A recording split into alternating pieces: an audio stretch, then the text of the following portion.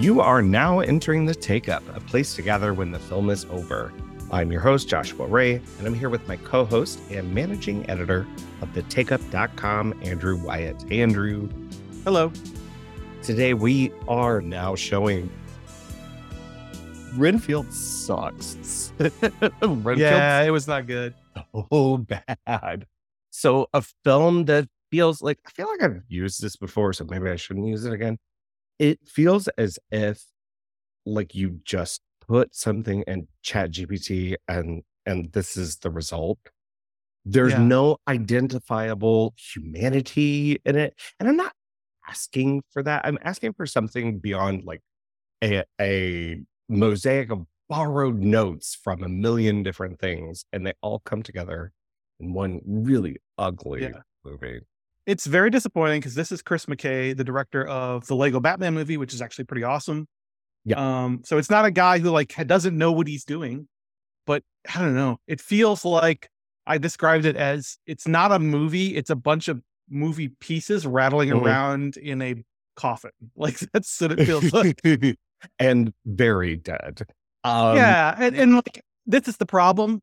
And I hate to sort of use other things to compare as a yardstick to compare something against, but it is unavoidable that in 2023, if you're going to make a vampire satire, you have to confront the fact that you're competing against What We Do in the Shadows, the film and the series. And it doesn't need to be What We Do in the Shadows, right? No. It's just like, if you're going to do it, you better be up to snuff because it goes into a lot of different areas where What We Do in the Shadows would never go. So, I mean, the setup is Nicholas Hoult is playing Renfield. Dracula's familiar. There's a cute little thing where they digitally impose Nicolas Cage, who's playing Dracula, over Bela Lugosi in the 1930. What? Maybe like the only impishly fun little piece in the entire movie, actually. The fact that they're Forrest Gumping them into Dracula footage. Cool. Yeah. But it's actually pretty well done. And I thought it was a neat beginning and a neat idea, and like ideas that the director had that he was doing like in Lego Batman, which is like chock full of fresh and referential ideas. But that's about it. I would say that Nicolas Cage is the highlight. Yeah. Like half the time he's on screen, which is not a lot. He's doing what Paul Rubens did in the original Buffy the Vampire Slayer movie, and then cranking it up to Cagean levels. Like it's that same sort of thing, but done in his style. So I liked him, and I liked the sort of splatter stick approach to the action, where they just sort of like brain dead shit exploding into goo everywhere. Like I like that kind of over the top, but like that's it. Like that really has nothing else going for it. Yeah, that's all they've got. And there's one scene where Nicolas Cage, where Dracula confronts Renfield, and Renfield has been betraying Dracula by not feeding him like healthy, like a busload of cheerleaders as he wants, instead giving him just like awful people, which does not give him as much life. I guess I get the impression. I don't know if it's a taste thing or a power thing. And even that, like that very conceit, is joked on in the movie. It's like, oh, here's our conceit. And then in voiceover, Nicholas Holt's like, yeah, just buy it. Just go with it. Like, that's as clever as they know how to get with this. And like the sub Guy Ritchie voiceover and freeze frames, it's just like, I mean, yeah. It's all that. But the scene I'm getting at is where he confronts him in his apartment. And he's like a jilted lover who's fully aware that he's been cheated on. That has some good writing in it. Funny. It is very funny. It has okay writing, but it is Nicolas Cage who really pulls it off by like, oh, you've been blah, blah. Yay. It's just really good Nick Cage work. Him trying to make Dracula coy, and it's not working. It's like deliberately. It does not work because he's dressed as Count Dracula. Awkwafina is also in it. Remember that? Yeah. I think Awkwafina's like fallen out of favor. I still like her, but like she's doing shtick. She's doing the thing that she does in this. Like she's doing the same thing as that Marvel movie. Shang-Chi. Yeah. She like, you know, the joke is something happens, and then she says that thing happened out loudly and brashly, and that's the joke. And with an F word. Yeah. Anyway, yeah, that's Disappointing. Renfield. Hey, I didn't get to see Beau is Afraid, but you have seen it. I know you're gonna write a review on it. Yeah. Is this more horror or not? It is not horror. So this is Ari Aster's third feature. A lot of hype surrounding it. A lot of divisive opinions already out there based on what it did at the festivals. How to describe this? I have a review coming, and I haven't entirely 100% developed my thoughts yet. So I'll save some of that for and direct you guys to the review, which should probably be up by the time this podcast is up. I liked it. It is my least favorite of Ari Aster's 3 films, and yet I still really enjoyed myself. And That's not really saying much for you. Yeah, I'm a person who's on record. It's loving Hereditary. I love Midsommar, maybe just a little bit less. This one's maybe like a more reserved light, but I'm very happy that this movie exists in the world because it is a 3-hour, $35 million, absolutely unhinged. It's all big swings. The entire movie is big swings top to bottom. It is not a horror film, although there are horrific elements in it. It is like a picaresque, like a movie version of one of these like picaresque novels. It's the Odyssey as a sort of Jewish American and anxiety attack where a guy's just trying to get to his mom's house. I understand. Yeah, it's a lot. I do recommend it, but I do think people are going to like really be divided on it. People are going to love it or hate it. Will you just tell me how much is Parker Posey in it? She's in quite a bit, particularly in the final movement. I hate to describe this movie as acts because the whole thing is sort of structured like a dream. So you know how like when you're having a dream or a nightmare, things just kind of happen in an A to B to C kind of way that doesn't really make sense if you try to explain it, but within the dream, it certainly makes sense. This film kind of captures that sensation. So there are basically 4 phases to the film with a little interlude slid in there in the middle. And Parker Posey doesn't really even show up till the 4th phase, but she's in that 4th phase quite a bit. So I've got a reason to sit there the whole time, even if I feel like I'm getting tortured, which is like what most of the internet seems to think. It is a movie about anxiety. We'll say that. And so I will say it's not a movie that holds together. It feels like it's very much a auteur being let off the chain and allowed to do whatever the hell he wants, which is good and bad sometimes. It's 3 hours long. I will say in its favor that I do think particularly the first opening movement, the first 45 minutes are incredibly strong. And if I have one major complaint, it's that it doesn't sustain the energy. If it had 3 hours of the energy it has in the first 45 minutes, it would be extraordinary. Because that first 45 minutes is probably the best depiction of anxiety disorders from like a subjective viewpoint that I've ever seen in my entire life. It's absolutely great and absolutely crazy. Well, speaking of anxiety, how about how to blow up a pipeline? Keep wanting to say how to build a pipeline. I think no, the opposite. Yeah, that is the opposite. Yeah, I haven't seen it yet. You haven't? Oh, okay. All I watch is Renfield. I reviewed this film a couple weeks ago. You can find my full length review on thetakeup.com. I'm maybe a little bit more colder on this than some of the critics. I think the reception of this film has been very good, and I kind of understand why it was a big festival hit.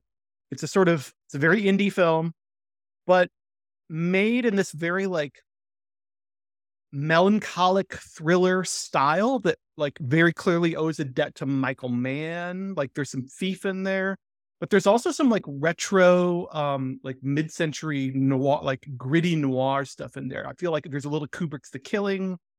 There's a little Cercle Rouge. It has a cool vibe. I'm not sure. This is from Daniel Goldhaber, who directed an excellent horror film called Cam from a couple of years ago. He co-wrote it with a whole bunch of people. It's a big collaborative work. There's like 4 or 5 writers credited, and it's not the usual like Marvel movie going through a whole bunch of writers. This is like a bunch of people who deliberately collaborated to shape the script. One of whom is like the main actress in the film. So it's a very cool concept. I do think that if you're looking for like a good movie about the politics of direct action and the politics of climate change and the politics of radical environmentalism, this movie doesn't really give you anything. If that makes sense. Recalling Night Moves to me, maybe just because we just went through all of Kelly Reichardt. Yeah, I ended up mentioning, maybe that's just because I just recently saw it, but I did talk about, like, I think Night Moves is the superior version of the story. It has some similar vibes. I ultimately prefer what Kelly Reichardt did, which was to go in kind of a granola Portland hippie version of Crime and Punishment. Like, it's really about like Kelly horror. Reichardt version Yeah. of. It's really like about horror, and it's more of a character study inside Sure. somebody's head about horror and guilt and paranoia. This is much more trying to be like a statement film. I guess that's what bothered me about it a little bit. I do really recommend it as a thriller. As a procedural about the title, how would you blow up a crude oil pipeline? Like, this is a pretty awesome, like, if you like that sort of gritty procedural where they don't explain anything, they just show you things and let you, the viewer, sort of, they don't hold your hand a lot. You kind of figure out as the team gets pulled together, Ocean's 11 style, and they sort of work out exactly what they're going to do. One of these movies where they tell you what they're going to do and then they do it. But of course, because it's a heist film conceptually, there are complications and setbacks and they have to improvise and so forth. So if you just approach it as sort of a moody version of that thriller, I think a lot of people will enjoy it. It is based on a nonfiction environmental manifesto, which is sort of weird. It's a piece of narrative fiction that was based on Andreas Malm's 2021 nonfiction book, which has the same title, which isn't really a story. It's his like manifesto called Call to Violent Ecoterrorism. And they turned it into a story about a bunch of specific people in this sort of fictional narrative.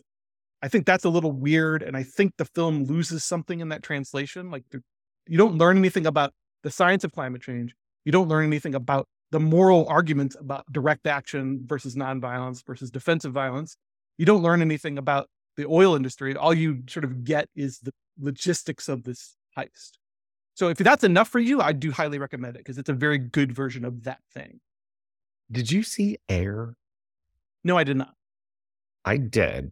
And it kind of reminds me of my feelings about Air, because it is a very polished Hollywood product. It comes from, Matt Damon and Ben Affleck and they're reteaming. And now remind me, this is about like Nike landing Michael Jordan as Jordan, right? Spokesman brand. So not only do you're anticipating that the entire time, about the journey there and the steps that they have to take as the lowest rank in market share for athletic wear and become Nike and have the flagship shoe for an entire sport and maybe the entire world, the Air Jordan.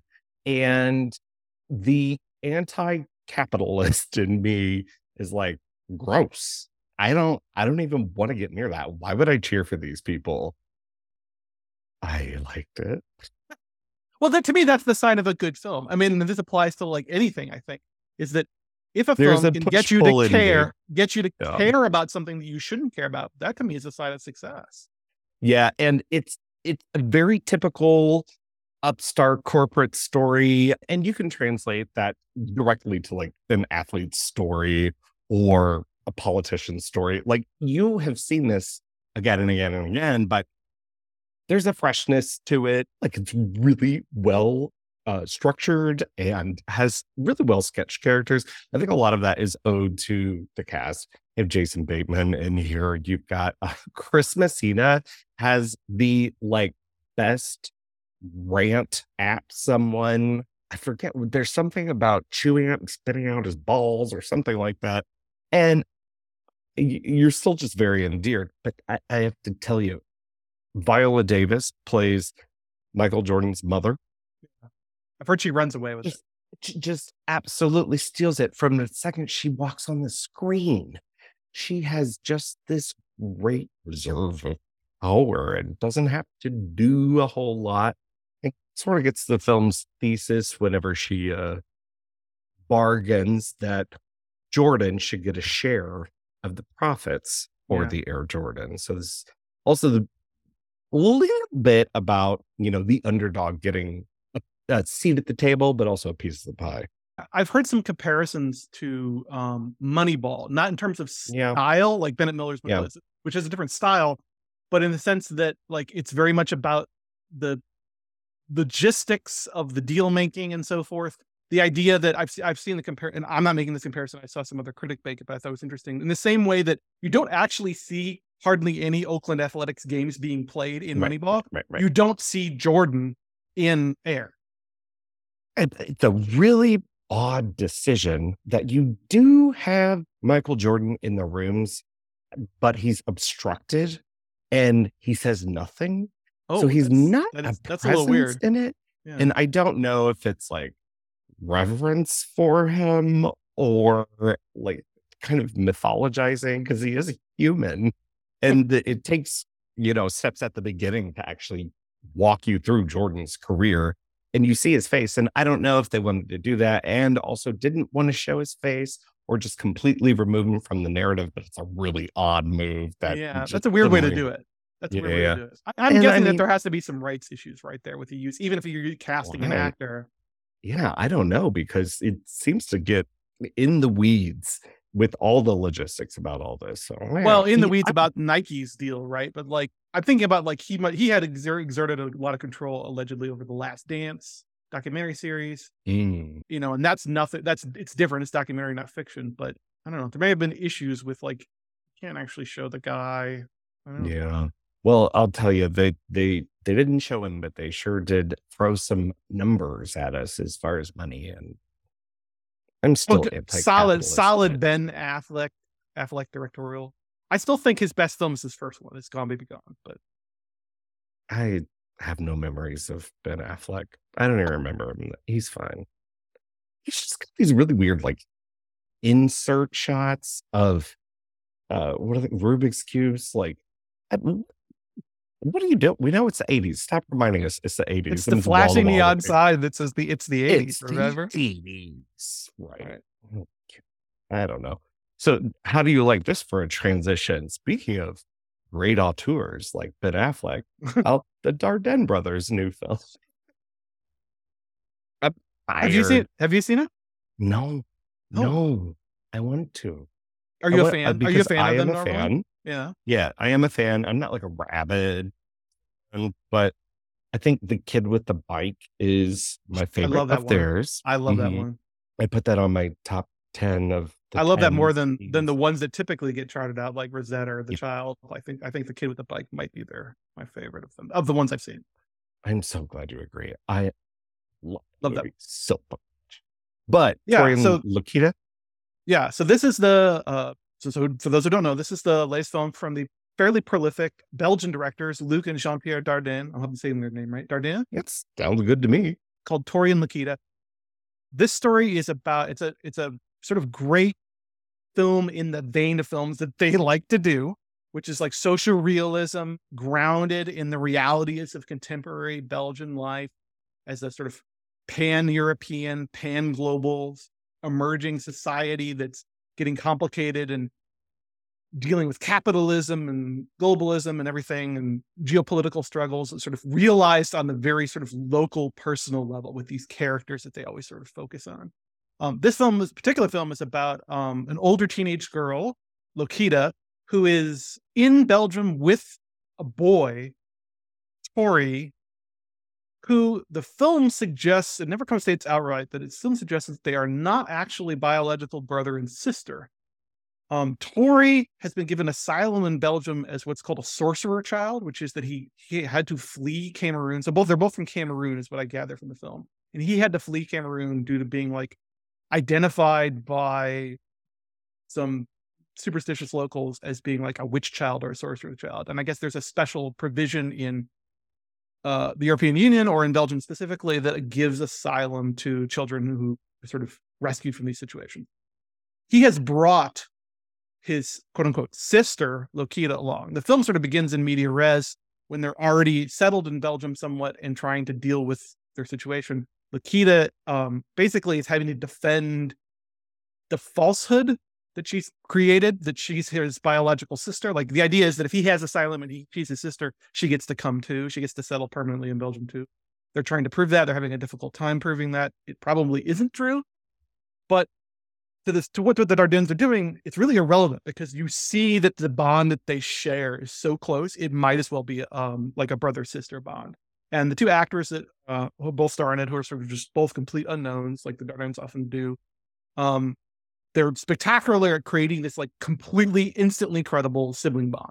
So like, even if you don't buy their story, you buy that they have this very close relationship.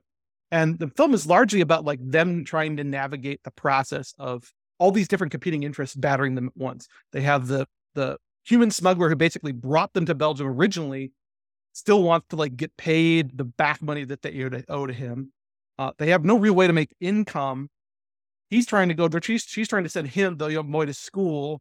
She's trying to also like run a side hustle at night where they both run drugs for like a local gangster. And it's about all these competing interests. She gets sucked into this proposition in order to get like a viable ID or something. She gets sucked into this proposition where she has to go work at a grow house out in the hinterlands for like 5 weeks, and she's like trapped there. She can't leave. It's a really, so it's very Isn't much this like 83 minutes. yes. So I mean, that's part of what the Dardennes do so well is like with minimal expository dialogue, with minimal gestures, they create these very instantly believable, immersive situations. Textured, Yeah. It is a very angry film, I will say that, in the sense that what the Dardennes are trying to do feels like a very messagey movie by the end. And the way I described it is so many of their films are kind of like the message is, does Belgium suck, actually? I think Belgium might suck. This movie is very much a forthright, fuck you, Belgium, for doing this. For putting people in this situation where they feel like they have to do these things and have to go through these ordeals.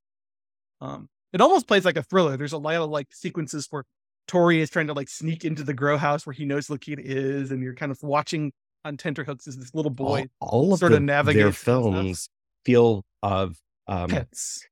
Very tense, and like how we were talking about Kelly Reichardt's films as stealth suspense films. Yeah, they do very much feel like that. Get the bike, maybe not as much. I don't know, because you love the kid. Is the kid with the bike gonna be okay? Is the bike okay? That's maybe like the only cause. So I do highly recommend it. It's actually playing at the Alamo right now.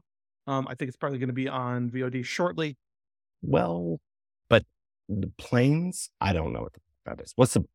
Who is that? What is that? It's on Mubi. Yeah. Right? Yes. So this is a movie. This is an Australian film called The Planes. Speaking of 3-hour films, that movie is 3 hours long.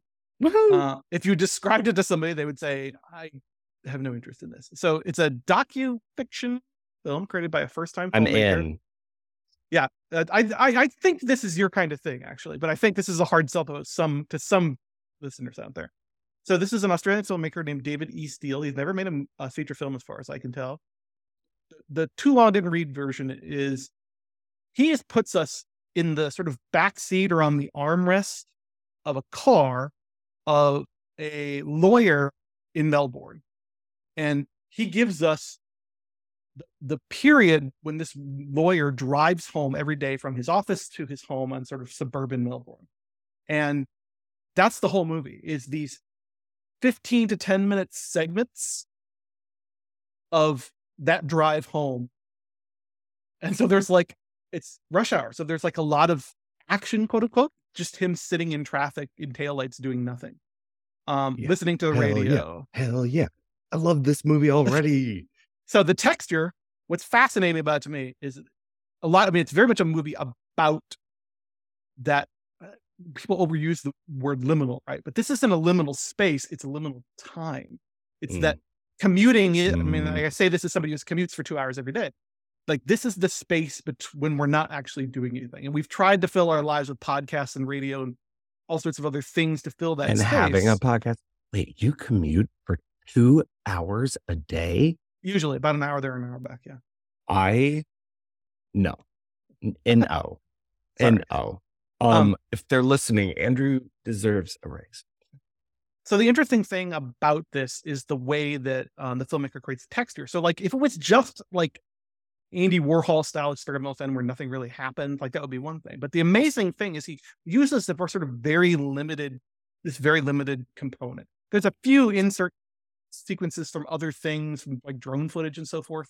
I actually kind of prefer it when it stays very tightly tethered to sort of, we actually never see the driver's face until the end of the movie, because it's tethered right. The camera is fixed right there on the armrest, looking forward through his windshield. So his face is somewhat obscured. This is all docufiction. This is a real sort of non-professional actor who's kind of playing himself. the filmmaker met this guy and he's basically said, I want to recreate the drives that we took when we were called carpooling home from work all those years. I want to recreate our conversations in kind of miniature. So the genius of it is that about 50% of the time he has a traveling companion. He has a younger man played by the director himself, who's carpooling in the car with him. So we get to have conversations. The younger man is not talkative. The main character, the protagonist, is. So he's a very effusive character, and we get a lot of his like life story sort of spilling out in snippets during these drives. He also listens to the radio. He has conversations every day after work. He calls his mother and his wife on the phone, but he has iPods in, so we never hear their side of the conversation. We only hear the things that he's saying to them. We have to kind of piece together what's happening. This sounds like your jam, right? It's Stephen Knight's Locke by the Harvard Yes. Ethnographic Sensory Lab. I thought of Locke. It's like a very art. Yeah, Monica Mana and yeah, Locke.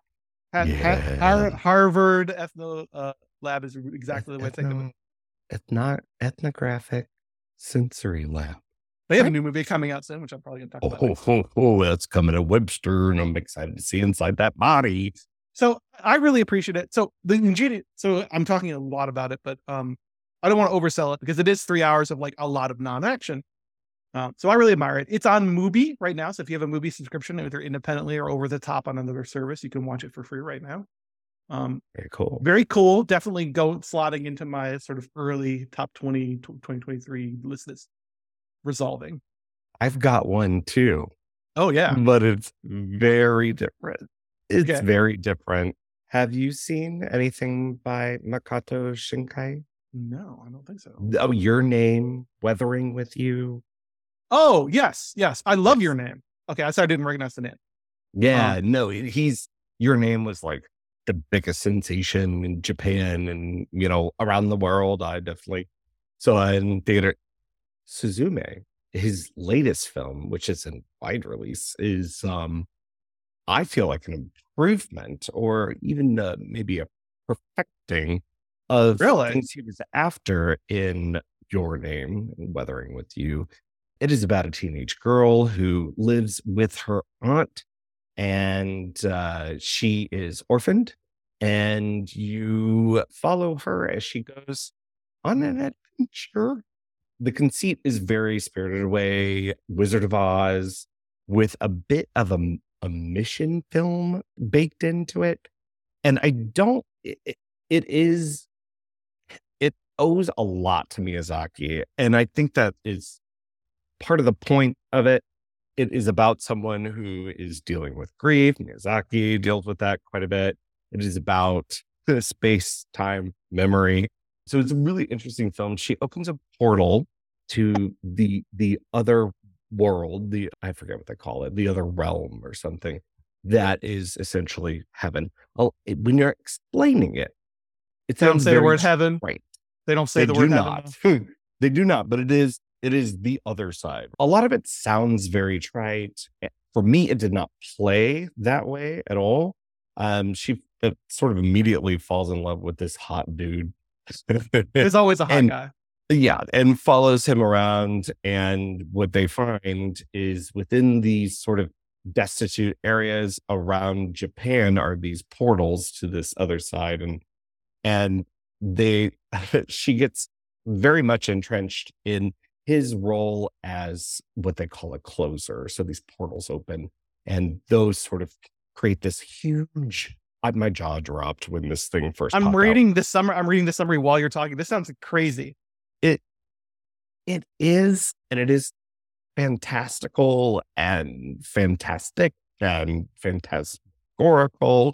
Literally, when you've got like the worm shooting out into the sky, and if it falls before they close this portal, then a natural disaster occurs. So there's a bit about the earth in there. There's bits of Mononoke. There's bits of do you feel Spirited Away, but it is bifurcated in a very interesting way too. And the first half is really the entire film is a journey, and you are following a map on a phone from the southern tip of Japan all the way up through Tokyo. So it's a road. It's a lot. Yeah, I'd say it sounds like a road movie too.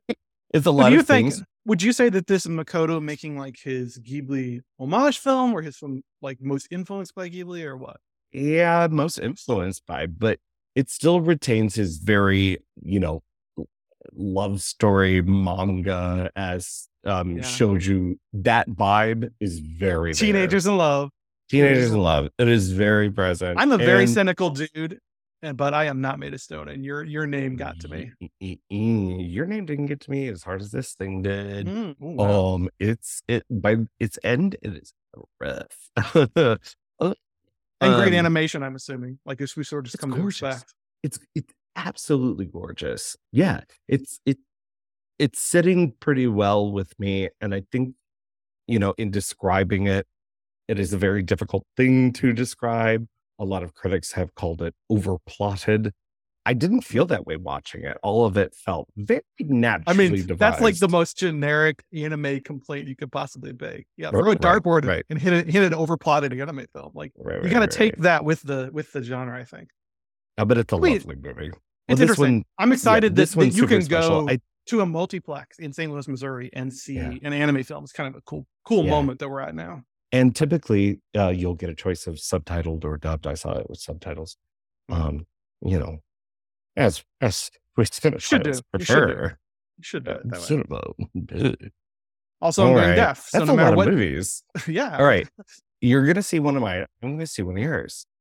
I'm gonna watch Tori and Lakita. I know I will. Yeah. I'm just get ready to cry a little by the end. Yeah. Well, if you go see Suzume, you're gonna cry too. Hey, before we go, I wanted to plug an upcoming event.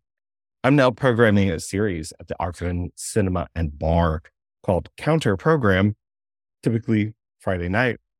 And it is expressly to link or counter against a new release upcoming this Friday, which is 21st.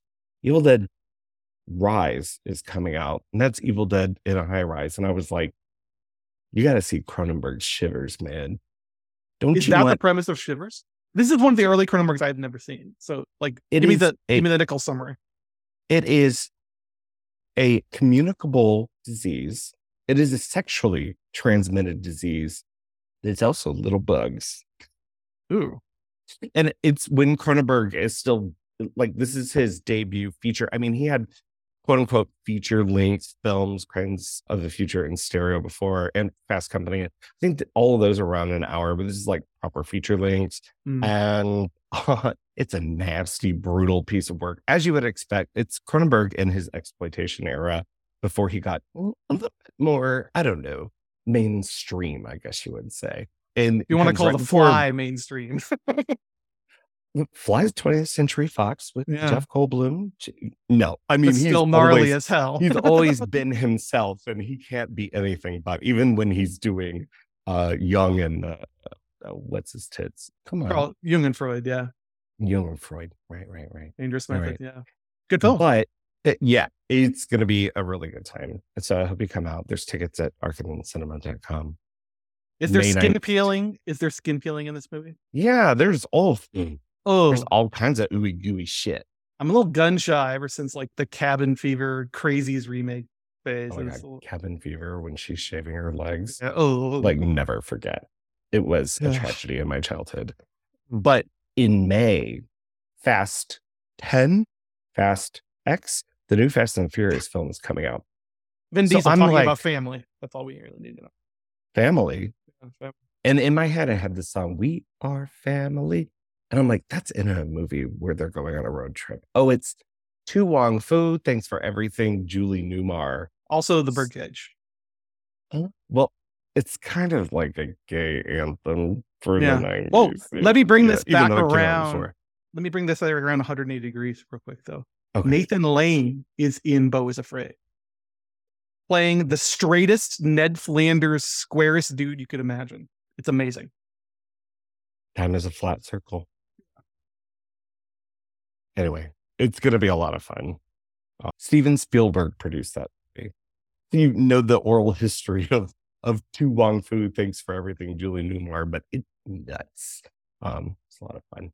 I feel like that movie's like, it's gone through like a cycle. Like if it was a cult classic, and now it's kind of like a second generation cult classic. Everybody's sort of holding it up as like this iconic movie. Well, we'll see how the kids react to it. I don't know. Yeah. It's not 2023. It's from 1995, guys. 3 straight actors. Yeah. The caveat there. But I also think it's pretty sharp for its time too. So, but yeah, Shivers is up first. That's a lot of new movies. Yeah. Well, we're not doing a big like lens feature this week. So this is the extent of our episode. We're not doing a big like. We're not doing a big take up feature this week. So I love that because I keep doing it too. No, we're not, but we do have our series coming up. That's the new Black Film Canon. Yeah. And you can read that article at NPR and slate.com. We both have things that we're thinking about. I still have to pick my film, actually. The last episode we were talking about, we want to pick something we haven't seen. I looked for a list and I have a lot of ideas.